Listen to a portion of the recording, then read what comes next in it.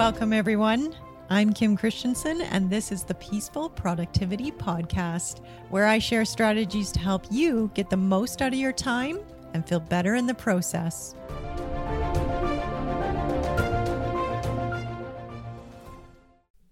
Hi, everyone. Welcome to the Peaceful Productivity Podcast. This episode is all about starting a new business. I was talking to my family about what it takes to start a new business. My brother-in-law asked me what the rate of failure for new business startups was.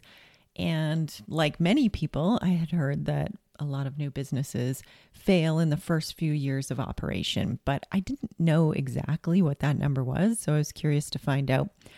I went to the Googles to find the exact stats. And what I found surprised me. Because according to most of the stats that I found online, 20% of businesses fail in their first year, which means that 80% are successful, which was a lot higher than I had actually assumed. I found that to be quite encouraging. However, beyond the first year, it becomes a little more discouraging. Of that 80% that goes on to year two, 32% fail in their second year. And then after that, another 39% fail in their third year, which means that after year three of those original business startups, only 33% of them are still standing. And that's where that commonly held belief comes from that most businesses fail in the early stages. The stats show that those first few years are the hardest. When I started looking into the reasons why these businesses fail, I came across some themes. And so I put together these themes into this episode for you, and I'm calling them the top 5 pitfalls to avoid when starting a new business. Obviously, the number one reason that businesses fail is because the founder simply gives up. And there are a lot of reasons why the business founder might give up. But I think it comes down to the founder becoming discouraged and maybe overwhelmed. I can definitely relate to this. I've come close to giving up on my business several times. In fact, I had a few businesses back in my 20s before I became an accountant that I actually did give up on. When I look back on those experiences, the reason that I gave up was due to a lack of focus and a lack of support. In my current business, I have always had the support of a coach. However, it wasn't until I created my business plan that I started to get really focused. Once I had the thought and effort put into creating the business plan, that's when my strategy became clearer. I became confident in the roadmap. And it was simply a matter of taking action on my plan. It's funny because I never really thought about doing a business plan for my business, even though I've been involved in creating so many in the past. And I think the reason why is that for me, I had this underlying assumption that business plans were for businesses primarily that were seeking financing. Also, because my business started out so small, it started out as a side business, I believed that I already had a really good sense of the game plan in my head.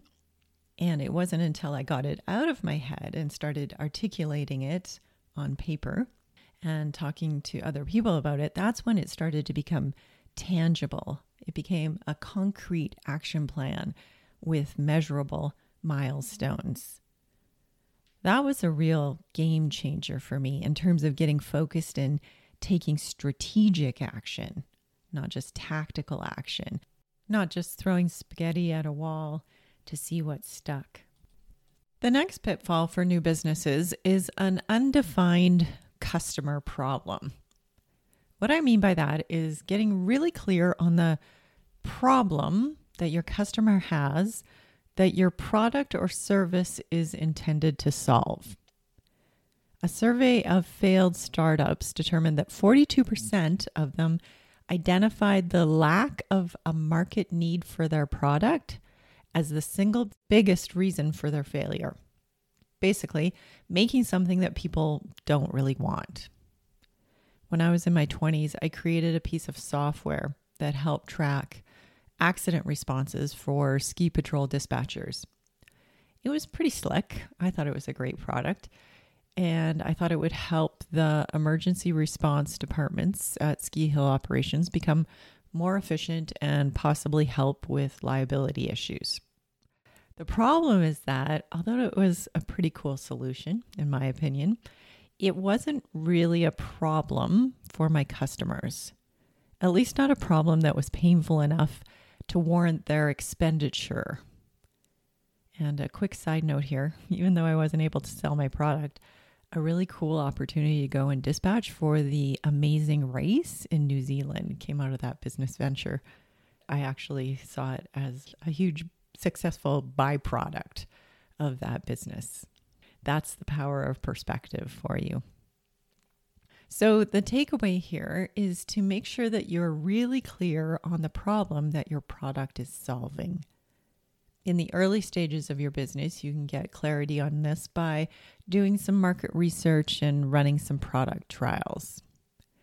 Ask yourself, what are you here to deliver and how can you improve your customers' lives? Take, for example, the FedEx founder, Fred Smith.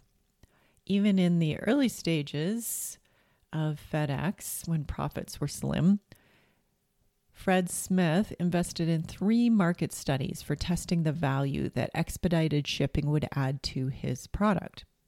Smith's research paid off because this research allowed him to corner the market on expedited shipping, and now FedEx is a household name. The third pitfall is not enough working capital. I see this all the time. And when I say working capital, I mean enough cash flow for the day-to-day operations of the business. The reason for this is that we might underestimate costs or we underestimate revenues, and then we run out of money sooner than we expected. To help manage these common financing hurdles, we'd first establish a realistic budget for company operations. My favorite way of addressing this is doing a sensitivity analysis when I'm doing my financial forecast. I have a really simple tool for doing this, and it's basically estimating best case scenario, most likely scenario, and worst case scenario, and creating a contingency plan for each. I also like to diversify the inputs in my business. So there's different sources of funding, as well as contemplating a variety of different income stream options. I find that when we put too much pressure on the business revenue to support the operations in the early stages, it can cause us as business owners to start to make fear-based decisions from that place of pressure and scarcity, rather than strategic decisions from a place of security and confidence. Creating this financial forecast and the sensitivity analysis can help bring in security and confidence to your decisions. The fourth pitfall is a lack of support for the business owner. This is related to the previous pitfall in that when a business owner becomes stuck in their own head with a lack of support or feedback, they can become stuck in an echo chamber of sorts. What I mean by that is we start to make decisions based on how we're feeling about our own ideas rather than making decisions based on data gathered on the performance of our business. I see this when business owners aren't setting up goals, they're not setting up business metrics, and they're not tracking business performance. Sometimes I'll talk to business owners who are afraid to look at the numbers, afraid of the story that they will make up about those numbers. I totally get that. If we tell ourselves that certain numbers mean that we are failing or we're falling short of our goals or not on track, it can cause us a lot of anxiety. But the secret to managing that anxiety isn't in avoiding the numbers. The secret to managing the anxiety is having compassion for ourselves as business owners and changing the story. Remembering that you are in a very small percentage of the population who is willing to venture out of the comfort zone and create something new.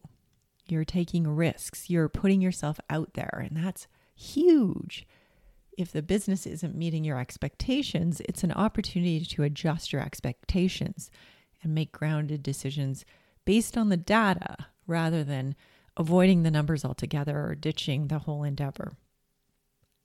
The world needs your product. The world needs your innovation. Don't let it remain just an idea because you're afraid of failure. In fact, what if the prospect of failure was really an opportunity? What if it meant you were getting closer to becoming the person you were meant to become? And here's something fun to play with. What is failure even? What if failure simply just meant giving up?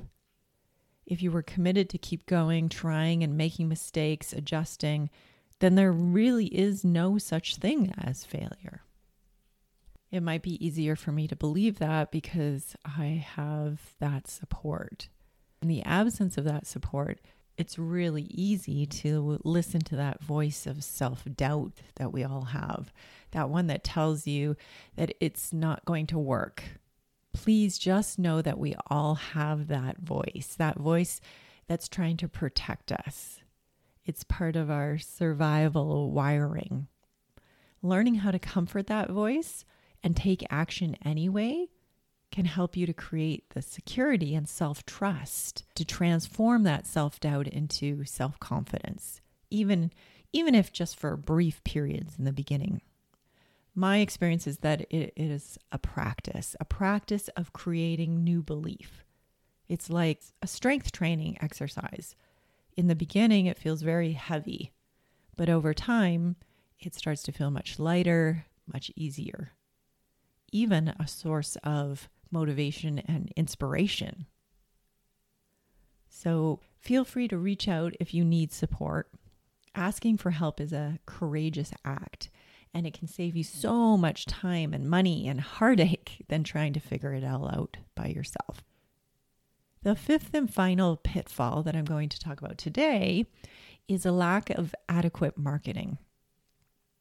This one really resonates for me.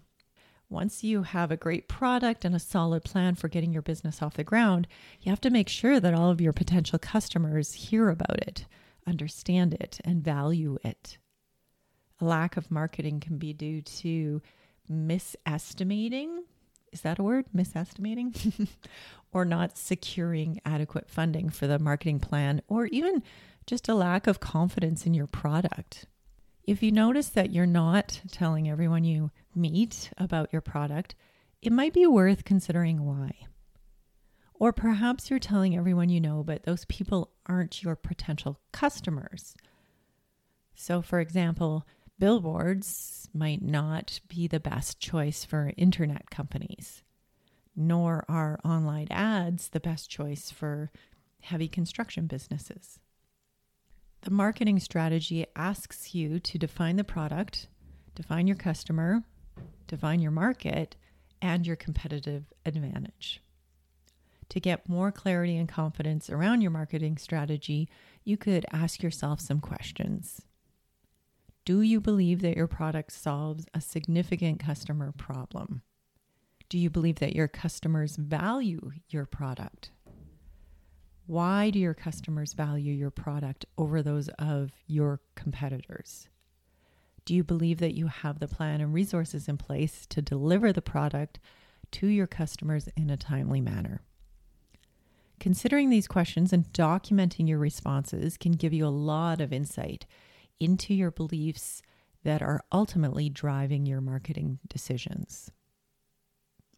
So those are the 5 most common pitfalls for new entrepreneurs: lack of a business plan, lack of product definition, lack of working capital, lack of support, and lack of marketing confidence. Most of these things can be addressed by creating a business plan.